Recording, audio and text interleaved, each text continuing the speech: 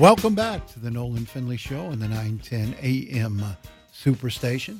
As we are every Monday, we're joined by Chad Livingood of Crain's Detroit Business. Chad, welcome to the show. Good morning, Nolan. Chad, you're writing, we've been talking about Oakland County and the shenanigans out there. You've been writing a little bit about Oakland County and life after Brooks. Yeah, so Brooks Patterson, to his credit, assembled what everyone in the state pretty much regards as the gold standard of leadership within his deputy ranks. Yeah. Between Bob Dado, Jerry Poisson, who've been with him for over 30 years, and then Phil Bertolini, and several others going the CFO down, out there. The woman who is CFO out there also been with him a long time. And Lori Van Pelt. Yeah, very good. Long time. David Van der Veen and Art Holdsworth. Yep. Several of these folks have been at his side for many years. And Kirk Pino took a look at just kind of what happens in the breakup of power here, as you know, presuming that the Democrats are successful in installing Dave Woodward or a Democrat, although it's dicey with this 10-10 split on that board. But presuming that their plan goes forward, all these gentlemen and women are going to probably be scattering pretty quickly from Pontiac, and that's a big disruption. Chad, I'm told that Ruth Johnson, who's considering a run, the former Secretary of State, who's now a state senator out there, is considering a run for Oakland County Executive, and actually visited or talked with the Brooks team to ask how many would stay in place if she ran for the office and won. I think any Republican would be crazy not to keep his team in place, or any Democrat, but particularly a Republican would be nuts not to keep his team in place if they could. Yeah, and part of it is just for at least for a short term to get to the next election, and then have a full-throated kind of election for a replacement long term, and then you would expect that there would be some breakup. But some of Brooks's longtime deputies, like Jerry Poisson and Bob Dado, they're probably near retirement age anyway, so right. There's not a huge new job they're going to go jump for. But if they want to, they're perfectly poised to be consultants. I mean, Bob Dado basically did that when he came down on loan to Wayne County to help Warren Evans get out of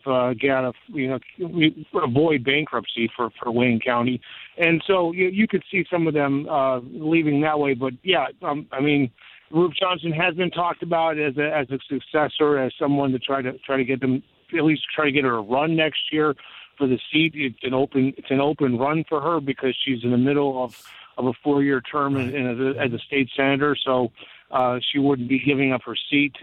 But there's other candidates out there. Mike Bouchard, the sheriff, has long been thought to be heir apparent, but there may be someone newer, someone a little bit younger possibly, that the Republicans might want to try to put up rather than sort of one of their elder party leaders. Yeah, and so a lot of intrigue going on, but the fear here, you hear from a lot of people, is that this very business-focused county government would become something different than it has been, and something different than the model that has allowed Oakland County to prosper so well over the years. Yeah, I mean, that's going to come down to what are the priorities of the new leadership, and sometimes that's also a reflection of what are the priorities of the electorate. If they want a more social service focused, activist county government, they might get it. Sure. And this also could be, frankly, a dry run, Nolan, for the next year and a half before the next election to see if Dave Woodward comes in and starts trying to turn over the house basically, compared to the way that Brooks Patterson and the company ran it, the voters could get basically a taste for it and see if they want that. And if they don't, Oakland County voters have never been shy to express their disapproval of something. What else are you all writing about? Well, a little bit interesting in the burgeoning marijuana industry. Dustin Walsh has a couple of stories about the industry this week, and one is detailing how the Municipal Employees Retirement System of Michigan, known as MERS, which represents almost most municipal employee pension funds, with the exception of Detroit, across the state. They have invested in a San Diego company called Innovative Industrial Properties, IIP. And IIP is now one of the leading companies leasing to marijuana growers and retail operations across the country, including a big 10,000 plant grow house operation in Dimondale outside of Lansing. And they are also leasing a under construction 47,000 square foot warehouse in Harrison Township that again is also being indirectly funded or invested invested by 75,000 municipal employees through their pension fund, which is kind of just a new frontier for both institutional investors, the marijuana industry, and obviously the marijuana industry is a new frontier in general for Michigan and for the country. And so it's kind of an interesting look at some of the money and the investment that's going into this industry as it's really just kind of getting its legs. Now, Chad, this is eventually going to become a mainstream corporate structured industry, correct? I mean, at some point it's going to lose its sort of its elements of a street business and a cottage industry, and it's going to become just like the liquor industry. I would assume. Doesn't it have to go that route? It almost has to. I mean that's the pathway it's following already. When you start talking about, how do you put together the money and capital for leasing 47,000 square foot warehouses, right? It's no longer just a cash industry. It's no longer, the local pot shop, for lack of better terms. Right.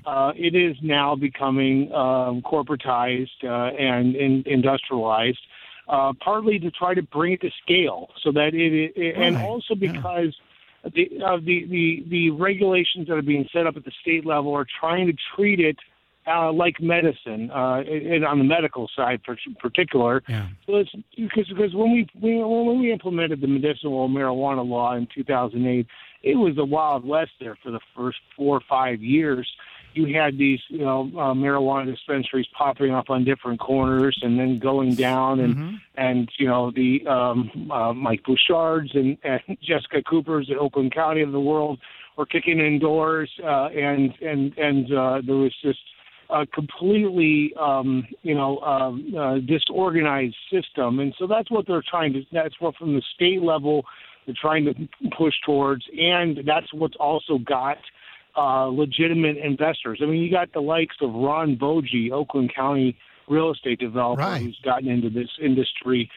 These people don't exactly throw their money into black holes. I mean, they want to put money into. Nor are they going to compete long with the black market, and that's why the regulatory, legal regime here has to bring this into a more regular, recognizable format. You can't continue with this idea that, well, Chad Livingood, he can grow 12 plants, and Andre Ash can grow 12 plants, and Kelly Cobb can grow 12 plants and distribute it to their friends and maybe sell it to the friends. Nobody's sure. We're going to have to get this off the street and into a more recognizable structure in terms of its growth, its distribution, and particularly its retailing. These pot shops can't survive, or the marijuana stores can't survive long if you've still got street corner pot out there being sold. I mean, it's going to have to mimic the liquor industry. At some point, when alcohol became legalized again, all of the bathtub gin makers got put out of his business. Yeah. Yeah, I mean, there's still people making bathtub gin, but not as much as they legally, not for sale, and so yeah. Now it's like anything else. It has to kind of evolve, also for just consumer comfort, to know that a marijuana has been tested and a lab and regulated to make sure it doesn't have pesticides. And that will be the avenue. I think that will be the avenue, Chad, that's used to bring this thing into a fully regulated, fully monitored industry. When that will be the door that's used, opens for that, the content and the safety, and that's what'll take it off the street and out of garages, out of basements, and into a fully corporate structure, if you will. Yep. Yeah, and that'll when Congress decides that they see that 2/3 of the states have already started to abolish their marijuana laws, and when Congress takes that steps one day, then it'll naturally follow the progression where the Food and Drug Administration will probably become the regulator of this drug. Hey, there was a story of interest last week. Mahindra Automotive, this Indian-based automaker that has its North American headquarters up in Auburn Hills. They're making the Roxor, which is a cousin of the Jeep in the lineage of Jeep Wranglers. The Roxor is basically a split off in the old Willys Jeep company, going back to right after the Second World War. They have been turning out these off-road vehicles, and they're running out of space. They're making an automatic version now. If you care to have a $40,000 toy, Nolan, to take out to the farm in Kentucky. I believe but now they are now they are looking for new space. I reported back in the spring that they were starting to look at various sites in Detroit and Oakland County and Genesee County. They have settled on Buick City, the long barren site of the form where there once was 20 some odd thousand people pumping out Buick cars, but have not been pumping out Buick cars there since 20 years ago when that plant was shut down and torn down. And they are looking at that site for a $1 billion, 2,000 employee assembly plant. Now, a lot of this hinges on a couple things. They have to get a multi-billion-dollar contract from the U.S. Postal Service to build next-generation postal delivery trucks, and they also are angling for some tax incentives from the state of Michigan. Of course, right. And I kind of got wind that one of the things that they're angling for is and would naturally seem like they would qualify for is the Good Jobs for Michigan tax incentive. Now, this is the incentive that was created by Governor Rick Snyder in the legislature 2 years ago to incentivize and let employers capture the income tax generated by jobs that are at or above the area average wage. So up in Flint, it's somewhere in the range of $46,000 a year, around $20 an hour. If they could generate at least 500 jobs, that they could capture those taxes for 10 years. So far to date, the legislature put a $200 million cap on this program. It's kind of an experimental thing. The MEDC, the Michigan Economic Development Corporation, has already doled out $162 million of these incentives to 4 companies: Aptiv, KOA Corp. Those are both automotive engineering type mobility suppliers.